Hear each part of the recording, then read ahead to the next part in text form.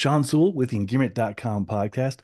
I'm really excited to start off the year with a fantastic guest. She's a coach of humans and dogs. Molly Avrin runs Pete's Adventure Pack and has recently launched the Adventure Dog channel, which my wife and I are currently enrolled in to try and increase our relationship and connection with our dog, Chloe. It's a fantastic program.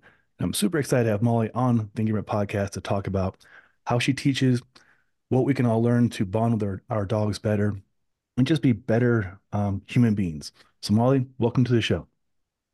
Thank you. I'm so excited to be here and excited that you have a dog. Yes, And I work a lot with border collies, so it's always a fun breed. I agree. For reference on that, Chloe, who has been in a lot of the videos you probably see on YouTube, is a border collie rescue dog, and so she has a lot of characteristics that I'm noticing in the Adventure Dog channel. To some things to work on. She's very excitable, and so one of the things that Molly talks about is the fulfillment. Um, can you speak more about fulfillment, what that means to you? Yeah, absolutely. So as a trainer, I obviously work with people on all of the basics from like how to walk your dog on a leash, how to have them sleep in a crate, like all the basic things. But I really am passionate about the topic of fulfillment, which means all of your dog's needs. So obviously the basics like food, shelter, water, right, are like basic needs. But then exercise is also a fulfillment need for a dog. So when we're talking about dogs like border collies or huskies or a high energy dog, they need to be able to run and fully exercise their body in order to be fulfilled. So my dog's favorite activities are bike rides, going backcountry skiing with us, cross country skiing. And when they're properly fulfilled in the morning, they come home and they're just like, yep, I'm going to go nap the rest of the day now. And you just have this like chill, wonderful dog because you've tapped into their needs. Mhm. And so I feel like it's an area where a lot of people will miss where they're like, well, I took my dog for a walk around the block today. And it's like, you have a border collie. Like that dog needs to be like running. Like think about the breed that you have and what they're really meant to do. Yeah. So part of what I do is not only help clients with the basics, but I also help them figure out how do we fulfill your specific dog? Like what is your dog's love language in a way? Ooh, that's really well put. Love language. Are there any methods you use to figure out what the love language is for that dog? Yeah, I mean, first it is looking at the breed. And so, okay, what is your dog physically bred to do? And I think when you are, a lot of people are really into having working dogs, which German Shepherds, herding dogs, Huskies, etc. And a lot of the, like I have all rescues too, and a lot of those are the dogs that end up in shelters because they're not fulfilled, right? So people are like, this dog's too hard, new home. Yeah. But anyway, so looking at the breed first and then kind of trying things out and testing, be like, okay, say if you told me I take my dog on a walk once a day and you're like, but they still have a lot of energy and I don't feel like they're really getting that fulfillment, like they're kind of pacing around when they get home or like they're kind of constantly wanting to do something with me. I'd be like, all right, we probably need to do a little bit more and figure out what your dog likes. So like if mountain biking is your thing, like let's introduce your dog to a bike and see if they like it. Um, a good example, I have a hound dog, Aussie mix, who somehow got the lazy hound dog gene, which is like abnormal. But he's totally good with like a hike or chill walk around the park. Like when we bike with him, he's like half a mile behind us and is like, yeah, I'll be there in a minute, guys. Whereas the Huskies are like right next to the bike, really wanting to go. So just like observing your dog and like what are they really into versus like what what in your mind do you think they're into? Uh, So kind of understanding your dog. But I think the other part of love language that I talk about a lot is what type of affection does your dog like? yes. Like, so as an example, one of my dogs who's a shepherd, she's mixed with like a bunch of other things, but she really loves slow, intentional touch, like almost like you're giving her like a jaw massage or like chest massage, and she just like melts into your hand. Like she loves that. Versus, one of my other huskies gets like way too pumped when you start petting him like that. Like he's just like, oh my gosh, now I'm so excited. And so like for him, like I do less physical touch, but his love language is totally running next to the bike. He's like, I don't care if you ever give me pets, honestly. I just want to go run and use my body and like, lope out when you're riding the bike. Like that's what he's into. So every dog's a little different with what they like. Oh, I love this. There's so many angles I want to go off what you just said. I'll try and keep it to my dog because I can relate to that the most.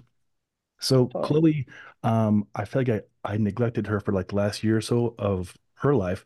My older dog Riley was arthritic and was moving a lot slower, and so her level of activity was decreased to his level, and that's my bad.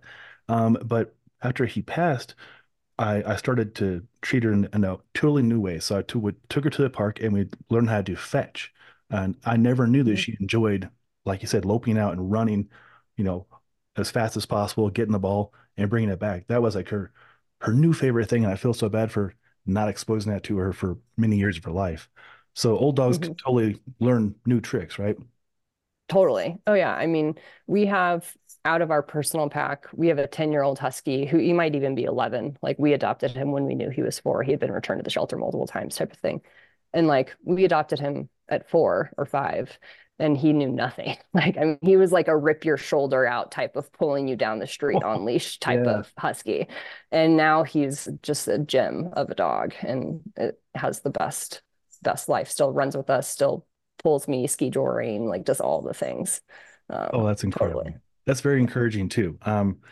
Because I think a lot of people who have who rescue a dog so a couple years into their life or have a dog like situation we had where one passes away and then you like have a dog 2.0 all of a sudden, and it's encouraging that they can learn new patterns and new relationships. That's wonderful. So back Yeah, to the absolutely. fulfillment. I like that fulfillment is not just petting. Um, it's the exercise, the interaction, different kinds of reward. Um, would cuddling be part of fulfillment? Totally. It depends on the dog. So, and I always say, like, think about fulfillment first in terms of like what activities do you like to do with your dog. So Mhm. make sure you check that box, right? Like, if I were to just, as an example, I have a bunch of huskies. So we have 6 dogs total.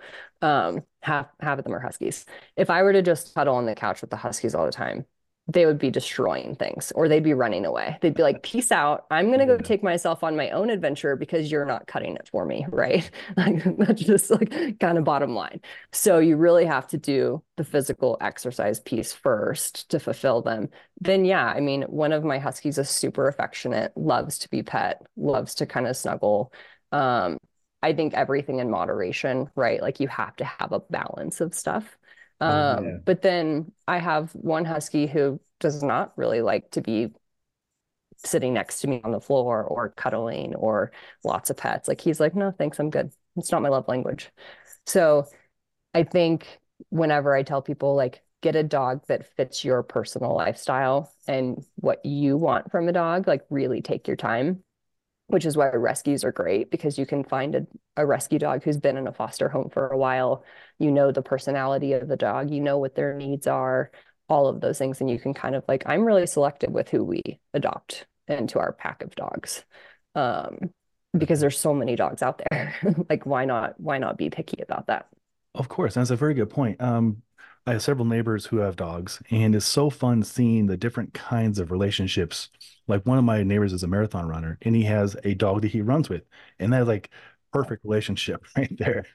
And that dog is That's awesome. berserker when my neighbor is sick and he can't get that 5-10 mile run in.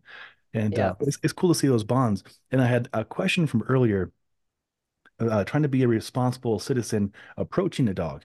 We have a lot of dogs in our neighborhood, and for the most part, people walk them on leash because that's the rules around here. Well, I love greeting the dogs, and I'm like the dog guy in the neighborhood. So Hmm. all the dogs like Okay. they'll bow down, like play bow, and they'll come up, and like within a moment or two of petting them, maybe I'm getting them too excited. They get the zoomies, and it's am Yeah. I Probably are. am I overstimulating them with the my energy? Yeah, Yep. probably. I mean, so and whenever I greet a dog, the most respectful thing from a dog's perspective to do is just be neutral, right? So Oh, like if you watch a bunch of really balanced dogs greet each other, so they would kind of approach each other on the trail, sniffy, air sniff from afar, mhm. maybe just walk away. Like maybe look like they completely ignored each other. Now to us, that might be, oh, those two dogs don't get along. No, those dogs Yeah, actually got along great. That was the most natural way for them to greet each other. Maybe they like walk up, do butt sniff, whatever, but yeah. like they're not going to get each other instantly pumped up and instantly start playing. So, from the dog's perspective, for us, like they don't, obviously we're people, they're dogs, but like they still have an expectation of us to be neutral and to be respectful. So, I'll always, if someone approaches me on the street, like say my neighbor walks up and they have a dog, I don't even look the dog in the eye. I just stand there. And normally the dog will naturally kind of come up to me and be like, oh, hey, you're cool. Like you get me. Yeah. So, that's what I want to see is just that loose body, really kind of neutral, calm, like just like, oh, hey, I'm checking you out. But it shouldn't be a, oh my gosh, the person. Because then you do get overexcitement and you get a dog who every time he sees a person, it's like, oh my gosh, person. And then like the dog's pulling on the end of the leash and like it's chaos ensues, right? So Yeah. neutral is always the goal. Cool. You call me out in a big way. That's I'm good. sorry. No, no, I want to be better about this. And it makes sense why our dog is that way too. Anytime somebody comes around, she just tackles her up. She is super excited, and just lunges towards people and dogs. And we're just like, oh, Yep. chaos. But we built that up. Yep. I will go to the Absolutely. Adventure Dog channel and I Yeah. will rectify this. No, but what I really appreciate about it is you're like, oh yeah, my bad. Like that's, Yeah. and it is because like if you have created, and it's not fault, right? Like Mhm. it's just information and more knowledge of like, oh, this is what my dog's actually needing from me. And that's what I try to help people understand. I'm like, I'm never blaming anybody. They'll be like, oh, this is my fault. I'm like, no, it's not. You didn't know. Like Yeah, you hire a dog trainer because you're not a professional dog trainer. Um, exactly. You don't know what you don't know. yeah, you don't know what you don't know. Yeah, in my profession too, I come across with people that want to learn how to use, say, the kettlebell, and I don't fault them for not knowing how to use it. That's my job to teach them how to use it, and it's a good Exactly. position to be in. Yeah. This is really helpful. Okay, here's the situation we have for tonight. My wife is hosting a girls' night. We have four nieces under age 10, her sister, and her mom coming over for a Taylor Swift concert. And the Okay. girls, yeah, we're really excited. It's all decorated in the other room. It's Swift. Awesome. Yeah, it's funny. But so the nieces love our dog Chloe, the older ones especially. The younger ones are a little apprehensive. They're 3 and 4. Any strategies that you would implement, knowing that my dog is very excited to meet people and see people? Yeah. And then obviously like meeting your dog is always helpful, right? To like Oh yeah. understand if is it actually excitement or is your dog unsure and it's coming off as overexcitement, which can be a thing. Yeah. Because they don't know what to do. So they're like, like I'm unsure. People aren't telling me what to do here. But the one thing that I would say is for you, always give direction. So dogs really appreciate guidance from their humans. Mhm. And the way that I think about our relationship is like we are their partners. We are there to help keep them safe, to help guide them in life. Like they don't understand our human rules and that maybe she needs to be chill while people come over, right? So it's Totally. kind of your responsibility to help her understand that. So I always say, one, have the dog on leash. And you can always like, when the kids come in, if she's greeting and all loose and kind of like neutral with it, obviously not jumping on it, but just kind of like sniffing them out. Let it play out. Hmm. If you start to see her getting overexcited or like you were explaining, like hackles go up, that's just kind of like on alert. It can be an uncertainty body language where she's like, I'm overexcited or I'm unsure of this. Then I would just recall back and use the leash to guide her back to you. Cool. And almost like, I'm not sure if you've gotten to the video where I talk about the safe spot, which Yes. is yeah. So the safe spot is next to your side. So when the dog is in the safe spot, I can advocate for their space. I can be like, hey, girls, like Chloe's feeling a little uncomfortable right now. Like we're just going to give her some space. Like I can really help the dog out when they're right next to me. So I'd recall Chloe back, put her in the safe spot, and just keep her there with you. And like Totally doable. that, and in that moment, she's like, oh man, I was feeling a little overwhelmed. Dad totally read my body language and he helps get me to the safe spot. And I feel a whole heck of a lot better now. Um, Obviously, I always tell people like practice recall and then putting the dog in the safe spot when there's no distractions around. So like Yes. if you have, some time before the girls are coming over, like practice just recalling Chloe away from the door, putting her in the safe spot, just to like practice that pattern. So she's starting to understand like, oh, okay, this is what dad's asking me. Got it. I Um, I like that. That's very, very helpful. And it makes sense. I've definitely noticed that she does better with direction. I think probably yeah. that's probably common with most dogs. Like you said, Oh, we're their leader. 100%. Yeah. Yeah, 100%. And like There's a sliding scale of confidence within dogs. So, like, even within my pack, Lucas, who is in a lot of the videos, who's the red husky, he's really confident. And Hmm. so I can give him less direction and he feels fine with stuff. Like, dogs approaching, people approaching, he's like, whatever, I don't care. Like, he's unbothered by like everything. Like, I was out leaf blowing one day and he's just laying on his side, passed out. Like, didn't even blink an eye or lift his head. And I was like, leaf blowing over him. Like, he's like, whatever, don't care. But for dogs that are more sensitive dogs, and border collies do tend to be sensitive. I'm generalizing. They're Yeah. obviously confident border collies too, but as a breed, they're more sensitive. And those dogs need more direction more often to feel good. Like they really want a super clear job to do, especially looking at the breed of a border collie. Like that's a working dog who's used to taking cues on like where to herd cattle, right? Yeah. So for Chloe, it's like, oh, dad's giving me information and direction on what my job is right now, which is just to stick next to him. Cool. I feel so much better about stuff now. That's really helpful. And watching your dog, yeah, he's very confident. My goal with Chloe, and other dogs in general, is we do a lot of hiking, and I want to be as respectful about the crossing the paths. Are there any kind of hard and fast rules about that kind of interaction? Yeah, so even with my personal dogs who are all very social, like if a dog approaches, they can appropriately handle whatever kind of comes their way, right? If a dog starts to get tense or uncomfortable, they'll just walk away. They're like, I don't need to engage with that.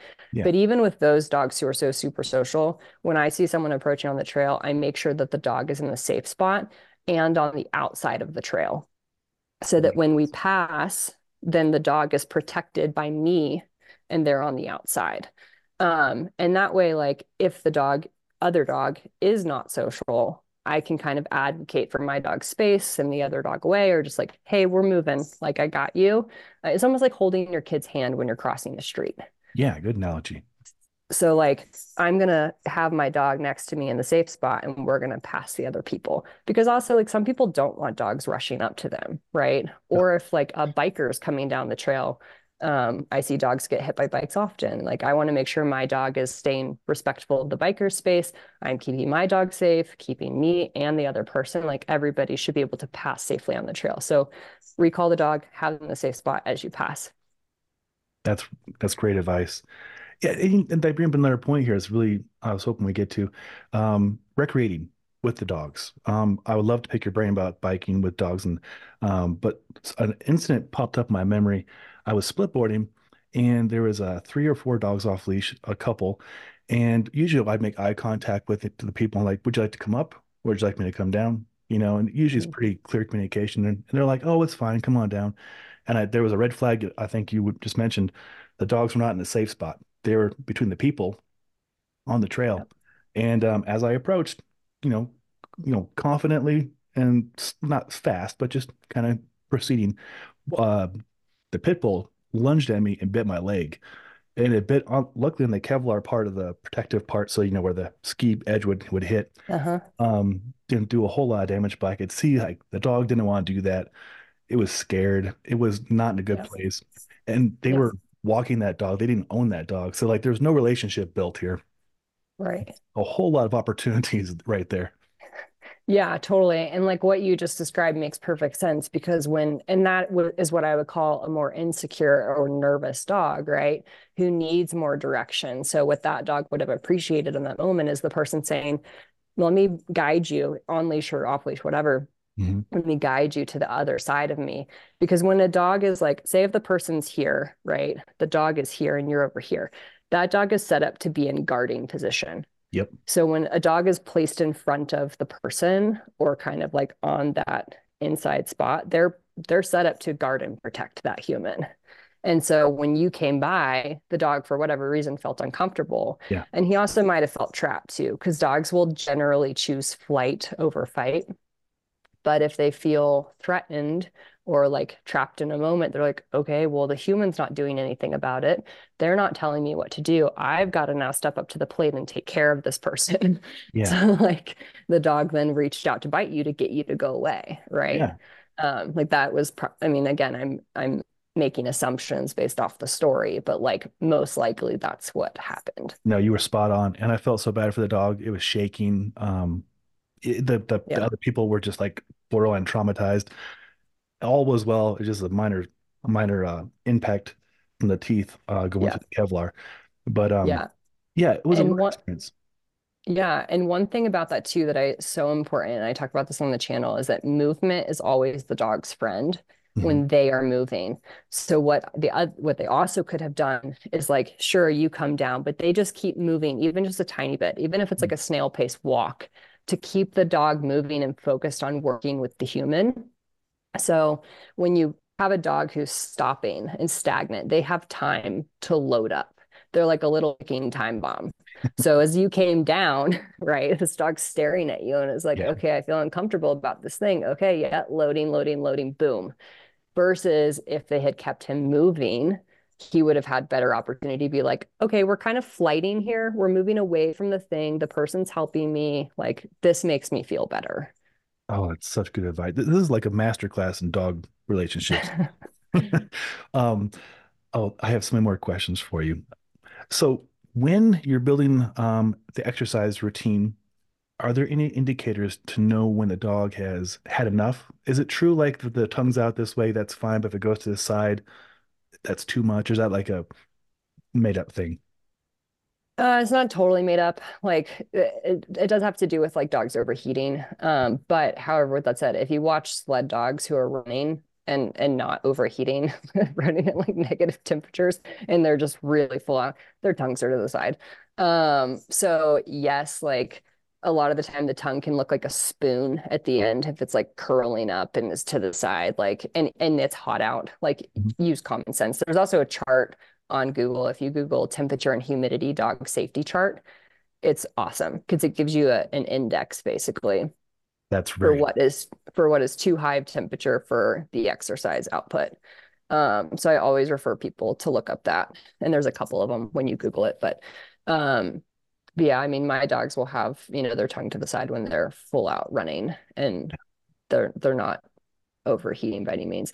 But whenever I'm starting, say if you came to me and you're like, hey, I'm not into biking yet, but I want to be, I'd be like, let's go start with Chloe on a 1/2 mile ride. Like, first, let's do all the drills first, right? yeah. So you're like getting her used to running next to the bike, walking next to the bike. You're practicing stopping. She's staying in the safe spot with the bike, which is at the seat poster behind it. So you're Oh, working on okay. all the basics and like building up a little bit of endurance just through the drills. And then we go out on trail and I'm like, okay, let's do the drills now on trail. Okay, now let's do a 1/2 mile ride. Okay, now let's do a 1 mile ride. Like let's kind of slowly build it up. Even for my dogs who are active year round with different activities, during bike season, their pads are really soft from running on snow all Mhm. year. So I'll only take them on a 2 mile ride, our first bike ride out for the season. And then we build up and their pads get a little more callousy and like, can toughen up for the rocks. Makes sense. So I say like always build like by the mile. And judge like, okay, your dog goes on a, you know, 10-mile hike every day. I'm exaggerating, but like, okay, your dog can probably do a couple-mile bike ride. Like Yeah. common sense is involved, but also then watch to see like, okay, after mile two, my dog really started to slow down a little bit. That's my cue to be like, all right, the 2 mile mark is kind of our, or maybe mile and a half is our end goal right now. And you slowly build. Our female husky will go on 20-mile bike rides with us. She's insane. Yeah, that's insane. Um, and it took years to build that, right? Like it didn't just happen overnight. But um, on average, with our personal huskies, we're going on anywhere from 4 to 8 mile bike rides in the morning with them to start the day, probably like 4 to 5 days a week. But we've built up to that. That's really cool. I accidentally biked with my dog Chloe twice, maybe three times this summer, and it was the most fun experience for me, and I think she enjoyed it a lot too. And I was thinking back, we did a 1/4 mile fire road, and we were camping at the beginning of it, and the end of it, I knew where it was, so I knew there wasn't anybody else around, and Yeah. it helped for me. There was an e-bike, so I could keep doing laps. Yeah. She has better endurance than I do. Uh, Yeah. but yeah, we did like maybe a 1/4 mile there, and then Cool. rest, and then gradually came back, and then give her some water, and then she's like, she has this like thing of putting herself to rest in the truck, her safe spot. Then she'll hop back out Cool. and want to do it again. So yeah, we did that a handful of times on three different occasions, and it was absolutely incredible. So I'm gonna definitely be taking notes on the Adventure Dog channel, especially on the biking part, and putting That's that to awesome. use. Yeah, it was. Super fun. It's so fun. I never knew that she was into that, or that was even an option to do with a dog. Yeah. And I see you with like a pack of dogs on your videos. Like, wow, anything's possible. Yeah, no, it's super fun. And I think I don't know if I said this earlier, but I feel like it shifted when we started. I've biked with dogs for a while since I was fostering when I lived in the Southeast, but we hadn't biked with our personal huskies yet. We were kind of hiking and, and doing training and basic stuff and building the relationship. But once we brought out the bike, I feel like they were like, oh my gosh, you're so much cooler now. Like I want to Yeah. stick with this person because this is where all the fun happens. So just really like is the cherry on top of your relationship with your dog, and Oh, helps to build that bond. that's so cool. And I know what that bond you're talking about. So I watched Chloe just be so satisfied when we're done with that. It was cool. Well, tonight I'm taking her camping, and it'll be cold. We're here in Colorado, pretty similar weather to you have in Utah. And I've been camping with our dogs probably about once a week for since we've had them. Do you have Cool. any tips for people starting out camping with dogs? Yeah. So, and on the Adventure Dog channel, there's a whole section for camping, Oh, that cool. kind of goes through like how to prepare your dog for camping. But I feel like one of the biggest things is obviously having the basics down, like recall if you plan on taking your dog off leash, like you're going to encounter wildlife camping most likely, like making sure that kind of all the basic things are there. But within those basics, one of them is place. And so a lot of trainers will talk about place work, and that can be different depending on what trainer you speak to. So I'll explain the way that I do it. Um, Basically you have a dog cot or dog bed, like some, cozy area. Like if you have a dog who is like a pit bull and wants like a cozy bed, make sure there's a cozy bed on the cot for them. The huskies are like, no, give me like a breezy airway cot that I can just like sprawl out on, right? But anyways, it's just a dog bed essentially, and it's a place where your dog goes to relax. So it's not about obedience and saying like, hey, lay down, do tricks on place. I don't do food on place. I just simply kind of like walk the dog on and off the place cot until they choose to lay down on their own. And Oh, them choosing to lay down on their own just so much more cements in their brain, like, oh, this was a really nice spot for me to lay down and take a nice nap. But place can also be used where if I do ask the dogs to go to place, as an example with camping, I'll have like, a bunch of dog beds out there, or I can now like our camper. We used to have a van, but now we have six dogs. So we're like, well, I guess we should get a camper. But anyways, it has an awning and kind of creates a shady area, right? I can have the dogs just go place in the shady area of the awning and they'll stay there while say we're cooking dinner or we're getting the bike stuff ready. Like if I need the dogs to just go chill out and relax, I can be like, hey, go to place. And then they go naturally lay down on their own on place, chill out. We're setting some boundaries and some rules around what we're doing, especially if it's like a busy camping area. hmm. Ideally, it's not. But for you all having peace and quiet, and the reason why we all want to go camping. But if you need your dog to like, okay, I need you to stay in this place, that's a good option. But place also then becomes a safe spot for them. So like Chloe, like you mentioned, the car, Hmm. like if say dogs approach your campsite and one of my dogs feels uncomfortable for whatever reason, they're going to choose on their own to go lay down on place. They're gonna be like, I don't want to deal with that. Let me go to my safe spot. Um, so place is great for keeping your dog in an area when you need to have them kind of supervised and for them to have an off switch and turn off their brain, but it's also good for them to choose on their own to go to their safe spot. That is fantastic. I've never heard of the place technique until I started looking at your channel. But that makes complete sense. Is Yeah. is place is different, but is it somewhat similar to crate? Yeah. And so all of the safe spots that I talk about is next to your side, the crate in place, and the car, ideally, too, is a Mhm. safe spot for your dog. But yeah, so the crate can also be an area for your dog to go into. So I have a lot of clients who use travel crates when they go camping Yeah. because they know that their dog feels really safe, kind of in a den-like area, rather than being more exposed and just laying on a dog bed with nothing kind of surrounding them, right? So they'll bring a travel crate with them. But absolutely, it's another safe spot for your dog. That makes complete sense. I have a funny and embarrassing story to share with you in the audience.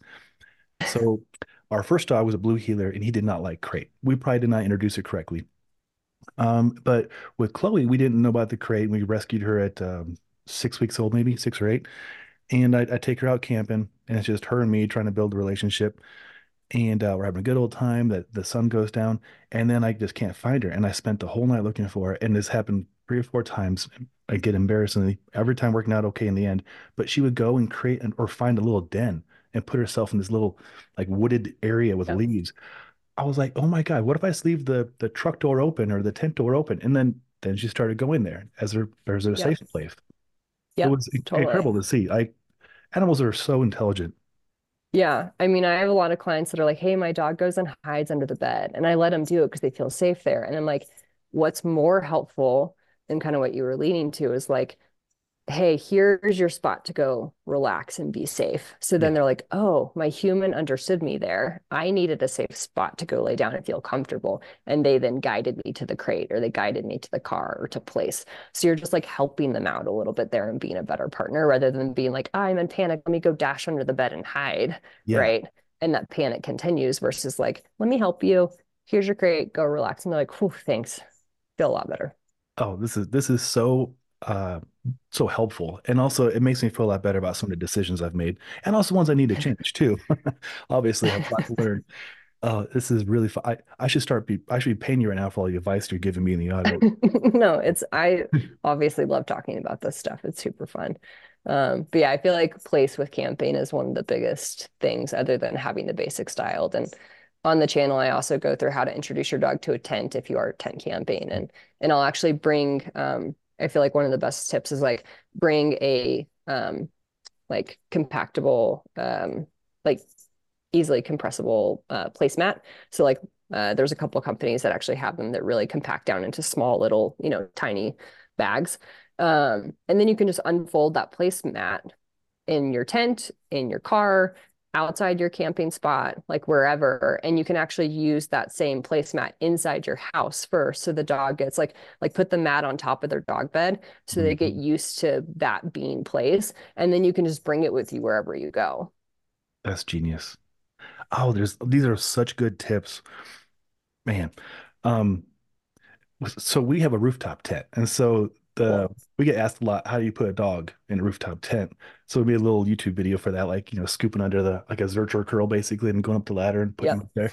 And That's awesome. yeah, it's a lot of fun. And it's so fun. Like they used to have both heads popping out the window, and people are like, how do dogs like it up there? And they turn out to really enjoy it. They just, you know, made it comfortable. Yeah, totally. And if you're introducing it correctly, in a nice, calm way, that's the same way with the crate, right? Like they Yeah, end up loving whatever you introduce properly to them. They're like, oh, this is actually pretty sweet.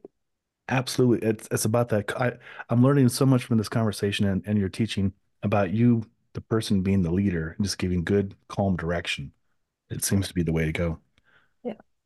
We recently changed her crate, and we were really nervous about how that would go. She had had the same crate for 7.5 years. And then Okay. on some whim, we purchased like this fancy two crate slash buffet table kind of thing, right? And it looks cool. We put together like Yeah. IKEA nightmare thing. And after like 3 hours, we're like, what if she doesn't like it? How are we gonna get and thankfully within like the first 15 minutes, we transitioned her bedding and some of her Mhm. loveys, her little stuffed animals. She has a lot of stuffed animals and put them in there. And she went in there and she loves this thing now. And it looks cool. And so Yeah, tonight for the Taylor Swift, party, there's like, a bunch of snacks and stuff on top of it. And it just looks like it's part of the house. But that's awesome. yeah. Are there any tips on crate training? I know it's probably a whole section on your channel about this. Yeah, totally. So, and one of the things you just said was really awesome. So I'll use the pup. So, my client and I recently found a lost puppy. Mm, It had, of course, animals find me. I was like at a client's house and we found this puppy next to her house that had kind of made a den similar to what you were describing with your dog, like a little dug a hole, put some leaves in there, was like really curled up, right? Anyway, she's super scared, nervous puppy, like 6 months old. And the first day that I brought her home, she was so, kind of frozen in place that she was like, I don't even want to move. Like I'm just petrified of life right now. But I put her on a leash and I just kind of gently guided her into the crate. And then I let her come right back out. So the number one thing that people do wrong with crate training is they immediately close the door on the dog. Oh yeah. And the dog's like, holy crap, now I'm trapped in here. Hmm. And you just trapped me. So I walk him in, immediately let him come back out. Walk him back in, let him come out. Walk him back. Like just doing that until they actually will end up choosing just like kind of chill in the crate for a second. Yeah. And then I invite them out, bring them back in. Eventually, all this back and forth, they're mentally working. They're thinking about, like, okay, what's the ask here? What are we doing? This is a new environment. There's a lot going on, right? They're getting kind of tired with that. So then they essentially end up choosing to lay down in that crate on their own. Yep. And that's when I'm like, okay, now we can close the door. Once you've chosen on your own that this is like not such a bad area for you to hang out in, then I'll close the door, open it back up, invite them back out. So like this can be a 30-minute introduction, basically. Okay. But I always tell people like take it really slow. Like you don't even have to close the door the first session. Like just introduce them to the crate. Also feed them in the crate. Oh, All the high value bones happen in the crate, like elk antlers or whatever you're using. Like high value stuff happens in the crate. All the good things are happening there.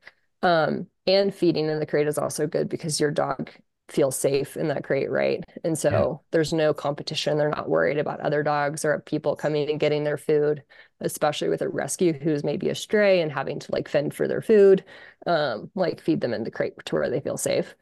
But then the other thing that I think is really helpful with the puppy, the crate that I used in the car when I went to pick her up, um, that's the same crate that I took out of the car and put into the house. Oh, And smart. so each different place, it's the same exact crate. So she was like, got to feel a little comfortable with the crate in the car. Okay, you know what? This is the same crate that's in the house. It's a new environment that I'm in, but this crate is still the same. So what you did with Chloe, where you took all of her kind of bed and belongings and moved it into the new crate, she was probably like, oh, okay, this is my stuff. Like this all Yeah. smells familiar to me, right? Like Mhm. this is not so bad either. So like having something that's familiar, the crate, like move with the dog is really helpful. Oh, good.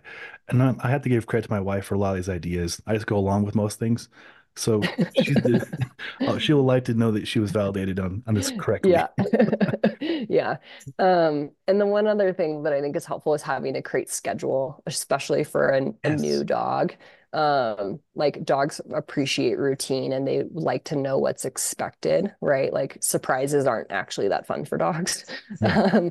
So if they can like kind of get on a good routine where, especially with a puppy, you're like, okay, 2 hours in the crate, 1 hour out, 2 hours in, 1 hour out, like something of that nature, just to kind of get them on a good schedule is really helpful. That makes sense. From my observation, having not just these two dogs, schedule is like everything. And like, how do dogs have such good timing? Like they know it's 5:30 exactly in the morning.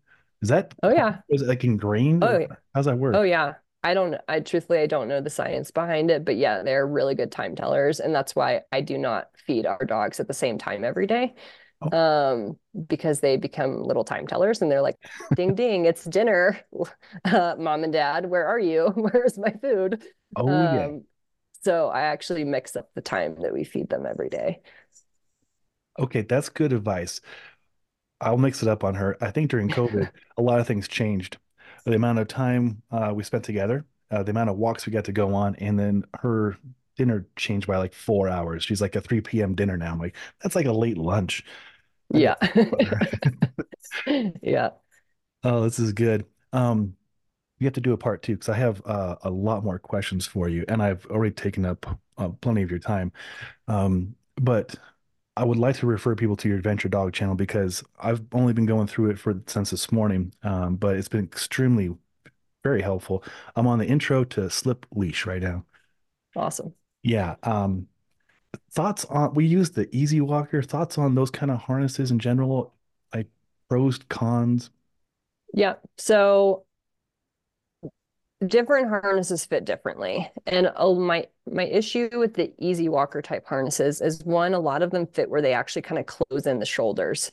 Yeah. So your dog can actually kind of have some joint issues happening because of the way that their shoulders are twisting and turning in a way that's unnatural because the easy walker, whether which kind you have, like either makes them turn their body, right, when you pull on the leash, or it might actually kind of be like collapsing their shoulders back and like hitting in the wrong area. So if you do walk your dog on a harness, which is fine, you can teach them to walk nicely on a harness. A lot, it's a big hot topic in the training world, but it's possible. Make sure it's one where they have full, body movement. However, the reason why I do like the slip leash is because it does sit really high on the neck. So like if I hold my finger here, right, there's kind of this like nook under my jaw, and I can talk all day long with it sitting here. Dogs have that too. If you're using a flat collar, like just a regular collar, and it's pushing on their neck, now I can't talk anymore because Oh it's yeah. hitting my trachea. Yeah. So yeah, so like that's really uncomfortable for a dog. So the slip leash sits nice and high, and I can like very gently use the leash, almost like a piece of floss to communicate. Like when the dog feels the leash, they're like, "Oh, hey, mom's asking something of me." Like I'm not popping or jerking the leash. Like I'm using most of my videos, you'll see I'm using like literally two fingers. Like Yeah. I'm not, having to muscle. Like all my dogs could outtake me. Like they're all stronger than I am. So like I just want to be able to very gently communicate when I want the dog to recall or like, hey, come back to the safe spot. Like it's just communication tool. Mhm. And so the harness again is fine, but you're having to generally use a little bit more like muscle and leverage to communicate because the harness is fitting on the strongest part of the dog, which is the chest. Mhm. So like for my dogs who are huskies, and are pulling like we do ski joring and just sledding for fun. Like I don't do races or anything. We literally bought a sled because I was like, we have huskies, they'll enjoy this. Um, but their harnesses fit, at the chest. And that's the strongest part of their body. So as soon as those harnesses go on, their association with the harness is, oh, we're going to pull now. Yeah. It's not necessarily that the harness made them pull. It's just the association that my dogs personally have because it is the strongest part of the body. And that's where the pulling power comes from. That makes complete sense. And quickly for the audience, I'm gonna try and paint a picture. Ski joining, is that like Ski, Nordic? ski joring. Okay. So Yeah, ski joring. and they're pulling you, like they're actively using their strength to pull you. Yeah. I So bet they love that. I'm on skate skis, skate cross country skis. And they're ripping. Like it is it's super fun. I mean, with the sled is fun, but the skis we can just go faster. And honestly, I feel like I have more control of my own self because I can make turns and yeah, it's a super fun activity. They love it. That's so cool. We have two riders that have two dogs, Husky Blue Heeler mixes, and they live up in Silverthorne, which is kind of like the park city of Colorado. Yeah. And they recently started doing this activity, and I'm trying to picture them because it's so fun seeing this couple go out doing this. I didn't know it was an option, but they also do Nordic skiing, and this is like their language of their relationship. Yeah. So it's just, Yeah, totally. oh, well, I'm definitely going to double down on the slip leash because I feel like my wife and I went into the harness as a uh, we have more control with the harness, and like Mhm. they're 70-pound dogs. So I think that's our logic why we did it, but I definitely want to learn how to do that better with the slip leash. Yeah. Well, and it's crazy. It drives me nuts. I used to work in marketing before I started doing dog training full time. And like they're like, no pull harnesses. And I'm like, stop.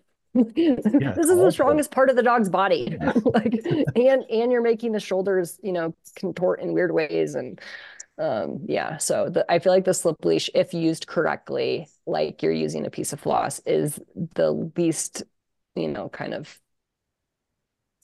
adversive way to like teach your dog leash pressure I and how agree. to walk And on watching leash. your finesse in the videos, yeah, you're not applying very much pressure, like you said. And so I think I've been guilty of applying too much pressure with those harnesses. I'm like, oh, we got to pull the reins back basically because another dog Right. coming kind of thing.